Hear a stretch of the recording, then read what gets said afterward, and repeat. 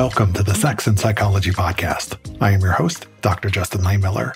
I am a social psychologist and research fellow at the Kinsey Institute and author of the book, Tell Me What You Want, The Science of Sexual Desire and How It Can Help You Improve Your Sex Life. It is really hard to believe, but we recently reached episode number 200 of this podcast. I've heard from some of you who have listened to every single episode, which just blows me away. I am so honored to be part of your podcast library. This has been a really fun journey so far. I've had a great time and I've learned so much from all of my incredible guests. It's a privilege to be able to speak with people every week who have such amazingly diverse careers. Yes, I've interviewed a lot of sex researchers and therapists, but I've also spoken with a Hollywood intimacy coordinator, someone who makes penile prosthetics for nude scenes in the movies, porn directors, criminologists, dominatrixes, and so much more. It's all so fascinating. This show means so much to me, both personally and professionally. Personally, as I've said before, it was a lifeline during the pandemic because that's when I really started recording regularly. But professionally, it has been so cool to meet all of these wonderful people and also to have this show exist as an educational tool. I've heard from dozens of college professors who assign episodes of this show in their courses and make assignments out of them. I even have one colleague who put together a whole resource guide for how to use this podcast as a companion teaching resource alongside my textbook, The Psychology of Human Sexuality. That resource will be available both from the publisher and on my website.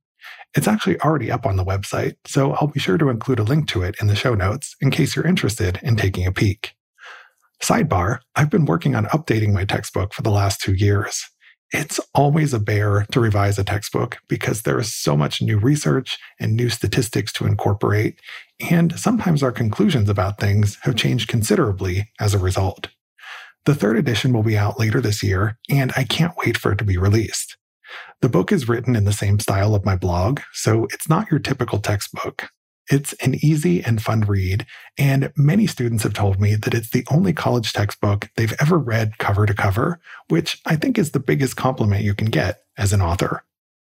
At any rate, thank you so much for coming on this podcast journey with me, and thank you for everything you do to support the show, whether that's sharing episodes on social media, patronizing the show's sponsors, or being one of my paid subscribers on Apple. I love doing this show, but it's so much work to put together. It really does take a village, so I couldn't do it without my amazing team, our sponsors, and our paid subscribers. So thank you. I truly mean it. So how do you celebrate 200 episodes of a sex show? Well, I decided to put together a clip show of some of the most fascinating facts about sex we've discussed to date. One of my co-managing editors at Sex and Psychology, Olivia Adams, helped me to narrow down some of the segments that are well worth revisiting. So we're going to talk about a lot of fascinating stuff today, including everything from erotic self-focus, which is basically about how you see yourself in your sexual fantasies and the degree to which you turn yourself on. We're also going to talk about changes in the modern mating market, the rise in female infidelity and how women feel about their affairs, and also why single people tend to be happier when they're older compared to younger. This is going to be a really fun show. Stick around and we're going to jump in right after the break. Are you passionate about building a career in sexuality? Look no further than the Sexual Health Alliance. With SHA, you'll connect with world-class experts and join an engaged community of sexuality professionals from all around the world. Whether you're just beginning your journey or are in the process of building advanced skills, SHA's comprehensive certifications, engaging events, and self-paced online training will move you beyond the basics and set you up to be a rising star in the field. Visit sexualhealthalliance.com and start building the sexuality career of your dreams today.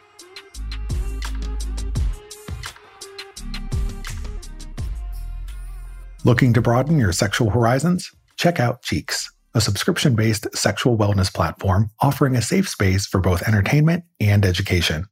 You'll find sex tutorials and live workshops in addition to erotic films and audio stories, as well as a taboo-breaking magazine.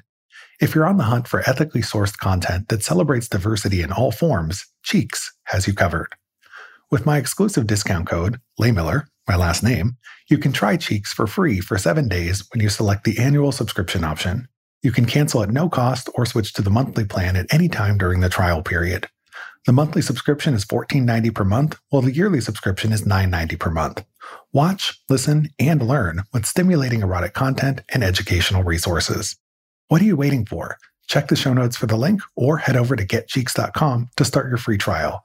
That's GETCHEEX.com, discount code LEHMiller, L-E-H, Miller. All right, let's talk fascinating facts about sex. We're going to start back in episode 126, where my guest was Dr. Marta Miena. We had this amazing conversation about women's sexual desire, and one of the topics we discussed was something called erotic self-focus, which is basically the degree to which you turn yourself on. So, for example, would you find it really arousing to look at yourself in the mirror while you were having sex? This isn't a narcissistic thing. Rather, it reflects having a healthy relationship with your own body and sexuality. Let's listen in. Now, since we're on the subject of wanting to be wanted, this is something that I've seen a lot in my research on sexual fantasies, and it's one of the bigger gender differences. Certainly wanting to be wanted is something that a lot of men experience as well. And even if they don't directly come out and say it, I can read between the lines when they describe their fantasies, such as I have a lot of heterosexual men in my studies who will describe their threesome fantasy with two other women where he's the center of attention and is sexually irresistible. I mean, fundamentally, that fantasy is about wanting to be wanted. But a key way that men's and women's fantasies differ is in their erotic self-focus. And in their fantasies, women are much more likely than men to appear as the object of desire. And the identity of their partner sometimes doesn't matter at all. So, for example, women, regardless of sexual orientation, in my research, I see they're much more likely than men to report having fantasized about a vague, faceless person. So sometimes women are so central to their own fantasies that it's not even clear in the fantasy who it is that they're having sex with. Exactly. So what have you found with respect to self-focus being a core part of sexual fantasy and desire for women? Well, I think sexual fantasy is only part of that story. I've still got a lot of data on the table that I haven't gotten out there to the world. But let me tell you how I came to this topic of erotic self-focus in women. One of the things that I realized in my clinical work dealing with women with low desire, most of whom were in perfectly reasonable relationships with men they felt reasonably attracted to, was that I had to work on their sexual relationship with themselves. I started to realize clinically that my success in upping their desire was much higher when I worked on them and their sexual relationship to themselves. I'll tell you a funny story. So a few years ago, before I started my research on erotic self-focus, I came up with this question that I thought might be important, although it sounds silly. And I asked all my friends and acquaintances this question. I said, would you sleep with yourself? And all I wanted was a yes or no. Just, would you sleep with yourself? Would you have sex with yourself, essentially? And there was an interesting anecdotal gender difference that I found. Many of the men said, I don't know. What do you mean by that? The women knew exactly what I meant by that and either said yes or no, but mostly said yes.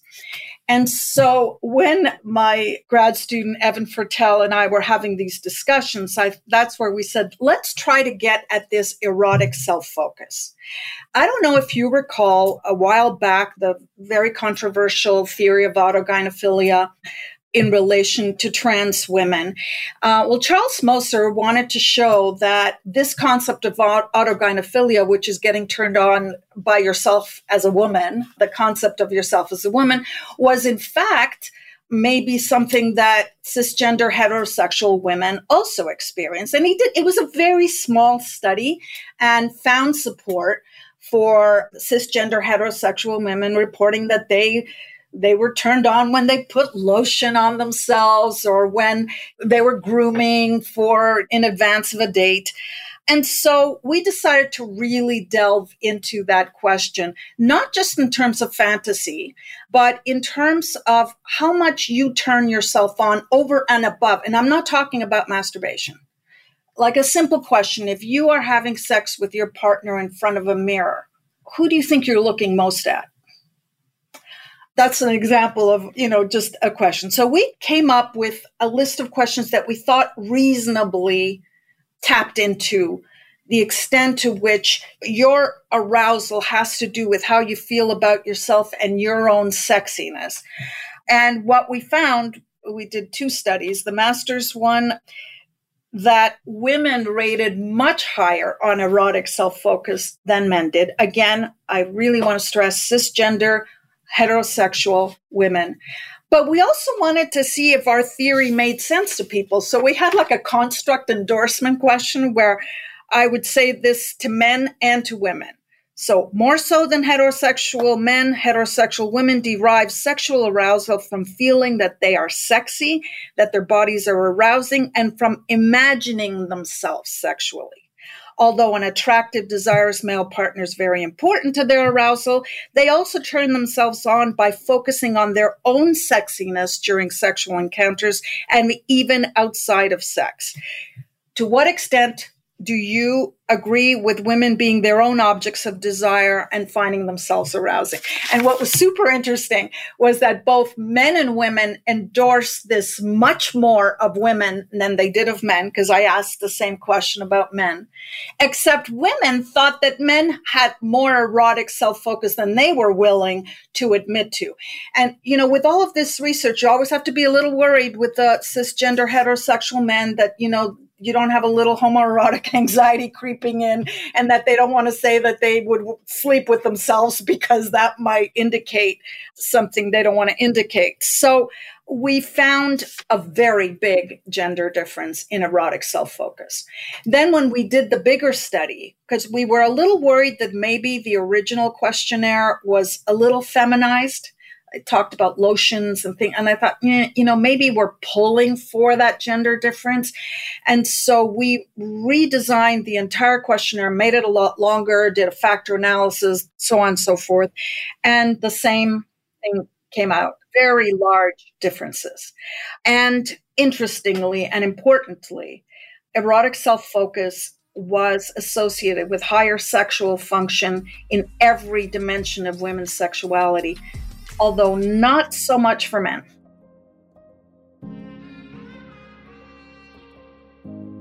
The next stop on our journey of fascinating facts is episode 133, where my guest was William Costello. That episode was about the growing number of men who are involuntarily celibate. That is, they want to find sexual and romantic relationships, but for one reason or another, they can't. So what's going on here? Well, it has a lot to do with changes in the modern mating market. Let's listen in. So let's talk more about how changes in the mating market are fueling the rise of the modern incel. Now, historically, men on average have had more wealth and power than women. And so women were generally marrying up, right, if you will. So they were pursuing partners with higher wealth and status than them. But today, women are outpacing men in college degrees. And for full-time workers under 30, the gender wage gap is closing. And in fact, there are a growing number of areas in the US where young women are being paid the same or more than men of the same age. This is not to say that the wage gap doesn't exist. It certainly does. Just that it is getting smaller, and in some areas it has closed or actually has shifted in the opposite direction. And what's interesting is that as these changes are unfolding, we're seeing that women are still looking to marry up instead of marry down. And that's really distorting the mating market because you have this growing number of women who are raising their educational and economic standards for their male partners, talking about heterosexual folks here, but a shrinking number of men who can meet those standards. And so that actually makes it harder for everyone to find what they want. And then if you factor in online dating, where you dramatically expand your pool of potential partners and you have the ability to be much more selective, that just amps up the frustration. So on the one hand, there are things to celebrate here, like greater gender equality, or at least we're on the trajectory toward that when it comes to economics. But at the same time, there's that unintended side effect of a dating market where you've got this supply and demand issue. So what are your thoughts on this? Yeah, absolutely. And that's where I think it's so interesting as a topic from my point of view, because the incel piece is just what I would say is a symptom of a wider mating crisis. And ultimately, you kind of summed it up there. It might be an uncomfortable truth for us that for the last number of decades or even longer, that women were maybe, heterosexual women were settling with men that they didn't really want out of strict monogamy norms or strict economic necessity. And now that both of those are kind of eroding, you see maybe a rise in women who would prefer to stay single or to mate up.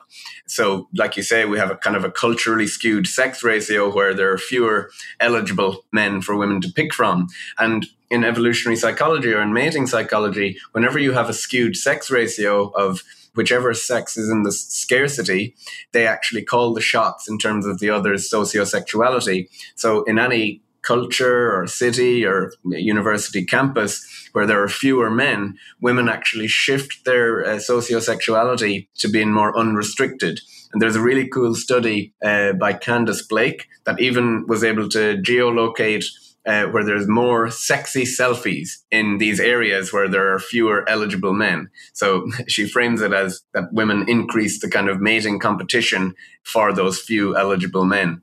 Now, there is some evidence that women are beginning to mate down, so to speak, in terms of these status hierarchies. There's some evidence that women are beginning to marry or mate with men who are less educated or less well off than themselves. However, even the authors of that study talk about how their findings don't speak to women's perceived difficulty in finding a mate. So I think some element of women beginning to mate down is intuitive. It makes sense that it's inevitable with women's rapid socioeconomic success. But there are all sorts of unintended consequences alongside that, one of which is a recent study of 21,000 women in 27 European countries found that women who were higher educated or earned more than their partners were more likely to report all types of intimate partner violence. And that's due to kind of that precarious masculinity of when men perceive that they might be at risk of losing their partner, if their partner is spending their time at work around other high status males, those men might pursue what's called a cost-inflicting mate retention strategy, whereby they try to lower their partner's self-esteem or kind of make it really costly for their partner to leave them. So that's a kind of an unintended consequence that we maybe need to grapple with.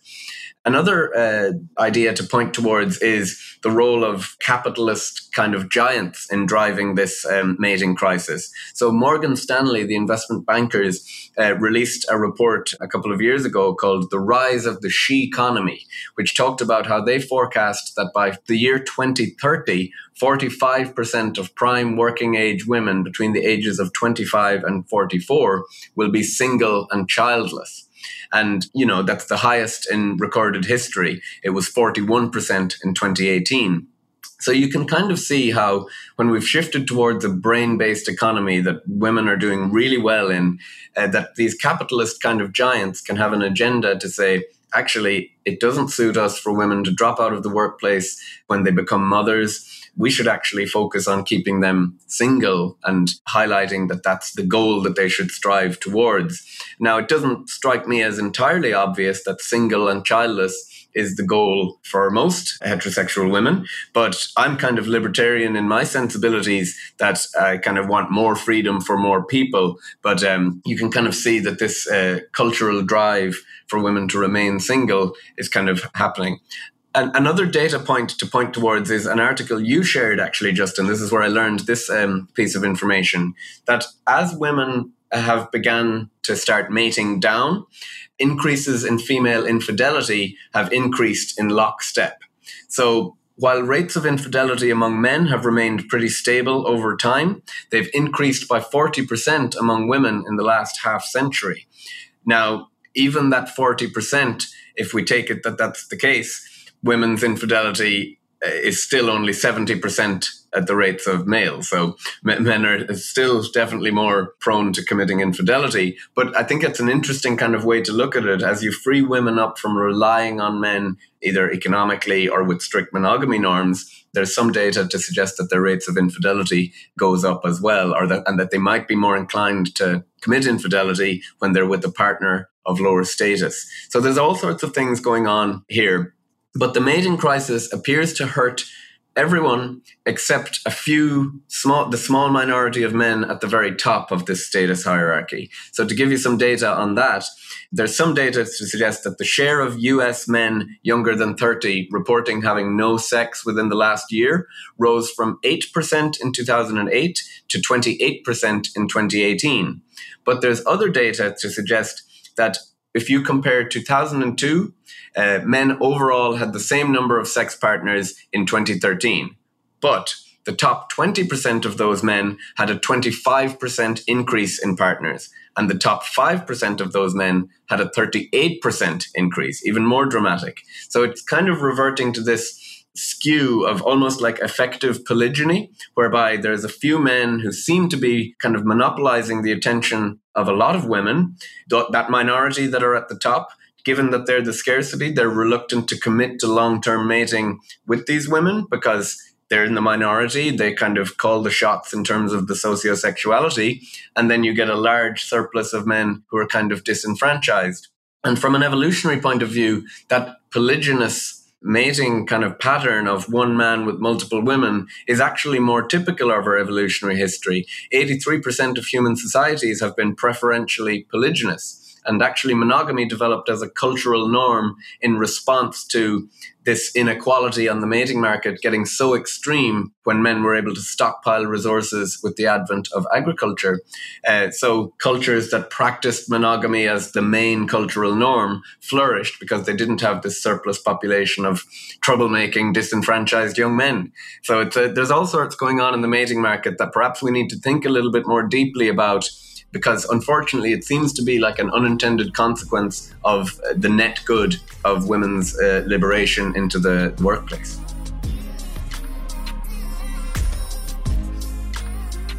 The third stop on our fascinating facts journey takes us to episode 191, where my guest was author Susan Shapiro Barish. I chose this clip as a follow-up to the previous one because it tells us a little bit more about the rise in women's infidelity that William was talking about.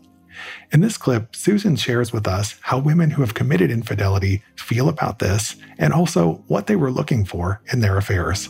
Let's listen in.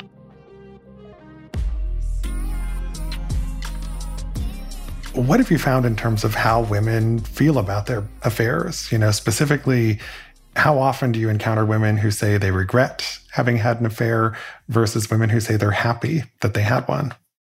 Most of the women who have come forward to speak with me and share their stories are grateful for the affair. Even those who wouldn't have an affair today but had an affair see it as a self-actualizing experience, as something that taught them a great deal about what they want in a relationship, about how many years they've been immersed in something that seems suboptimal, and about how awake they are now. So that's really what I'm hearing. Yeah, and that's not to say that women never regret or are ashamed or otherwise feel negative emotions about having had an affair, but at least in terms of the women that you've spoken to, most of them seem to report that they're happy that it's something that they did. That's what has always interested me about the women who have come forward to share their stories, is the idea that the affair has been a very deliberate, even though it might be unexpected in the beginning, but a very deliberate decision and journey. That the women say, you know what? I never thought I'd be someone who goes out and has an affair. And then there's some women who say, you know, I was so disappointed in my husband or in how we don't really connect anymore. I knew I'd meet someone else, but I wasn't ready to leave, or now I'm not ready to leave at all. And the lover is really a tool a way of understanding yourself and what you have and don't have.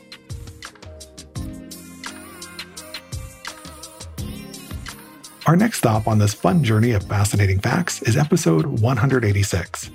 This was part of the 4-part series I did on the science of porn earlier this year. I spoke with Dr. Joshua Grubbs about his research on moral incongruence and how our religious values shape the way that we think about and interpret our own sexual behaviors, including our porn use. Check it out.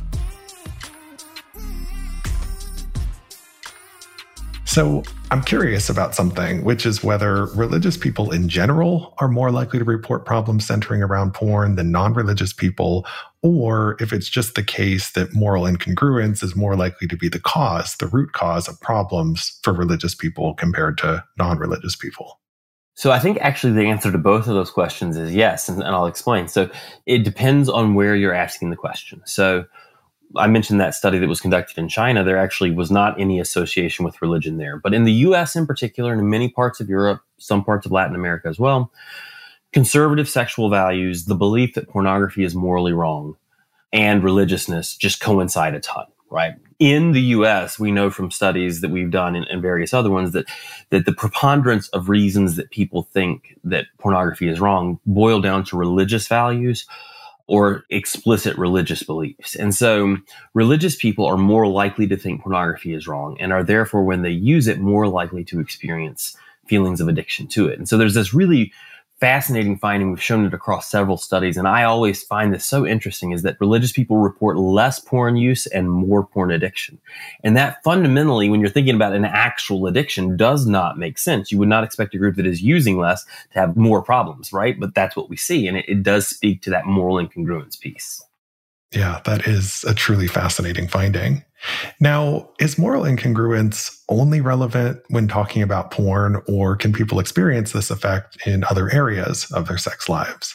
So, for example, some people who engage in same-sex behavior or have sex outside of marriage might experience a moral conflict about that. So, how does moral incongruence play out beyond the context of porn? It can apply to a range of sexual behaviors. I think it can also apply actually outside of sexual behaviors as well. But we've shown in at least one study with same-sex behavior in particular, looking at men that were having sex with men, if they also thought that it was morally wrong to do that, they were reporting more distress in their life, more depression, more difficulties just in general. But yeah, I think that, sexual values are typically very deeply held for a lot of people. I mean, I think that especially if you come from a religious background, those types of things, sexuality is ingrained in you as what you should and should not do, right? If you're coming from the conservative traditions in the US, heterosexual monogamy within the context of marriage only is the only thing that's allowed. Masturbation, same-sex behavior, pornography use, anything else, anything creative at all really has a lot of stigma around it. And when that is kind of ingrained in you from the time that you're prepubescent into adulthood, it's no wonder that if you find that you have non-heterosexual monogamous within the confines of marriage, only sexual desires, fantasies, or behaviors, it creates a bit of issues for you. Yeah, absolutely. So although moral incongruence, we talk about it a lot in the context of porn, can really be applied to so many different aspects of our sex lives and also beyond.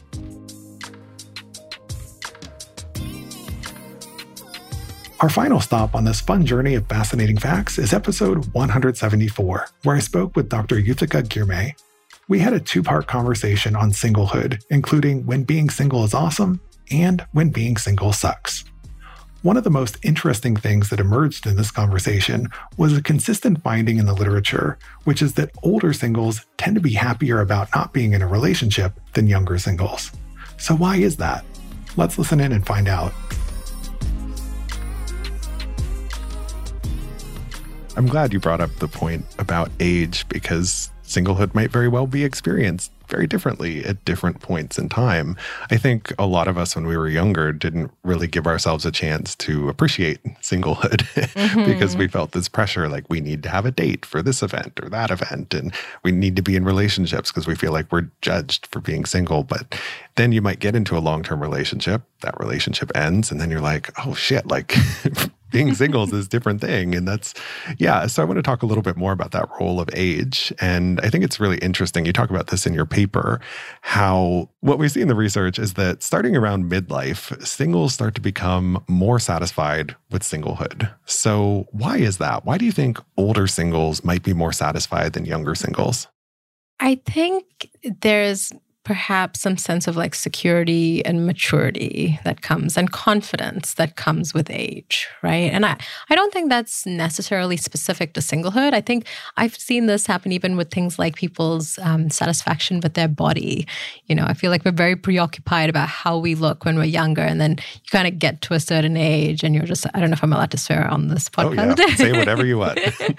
But you kind of get to a certain age and you're like, you know what, fuck it. This is what I look like and I'm really happy and satisfied with that.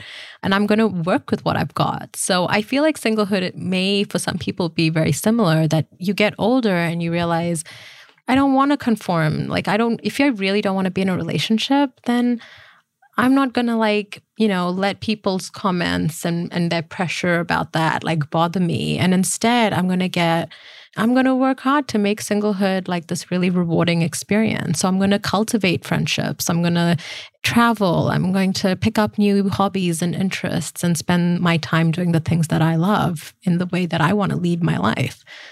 I also think that we also see in the research that there are people who wanted to be in a relationship. For whatever reason, that didn't happen.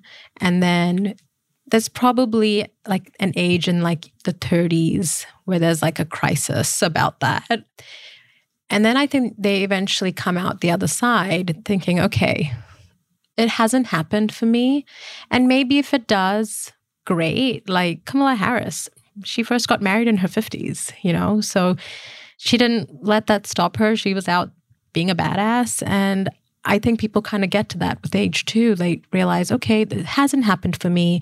Instead of like being concerned about that, let me just be happy with the people in my life that are there and let me live that life to the fullest. And then if someone comes along, then great. But I'm not going to like ruminate about that. I'm not going to like worry too much about that anymore. Yeah. Has me thinking about my own life. Like early on, I was not fine being single. And I think it was because I wasn't fine with myself, had a lot of anxieties and insecurities. And, being in a relationship was something that was very important for feeling validated. Mm-hmm. And I've been in a very long-term relationship. I'm not saying anything negative about it or that, I'm looking to leave or anything like that. But I feel like if I were single at this stage of life, I'd be okay. Yeah. Whereas early on in life, I wouldn't have been because I just have a greater sense of personal self-worth than I did before. So yeah, I think this age piece is super important when we're talking about singles experiences.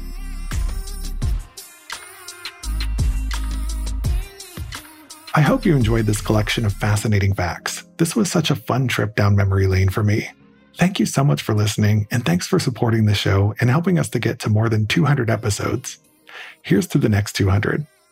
To keep up with new episodes of this podcast, visit my website, Sex and Psychology, at sexandpsychology.com, or subscribe on your favorite platform, where I hope you'll take a moment to rate and review the show. You can also follow me on the socials for daily sex research updates. I'm on Twitter at Justin Lehmiller and Instagram at Justin J. Lehmiller. Also, be sure to check out my book, Tell Me What You Want. Thanks again for listening. Until next time.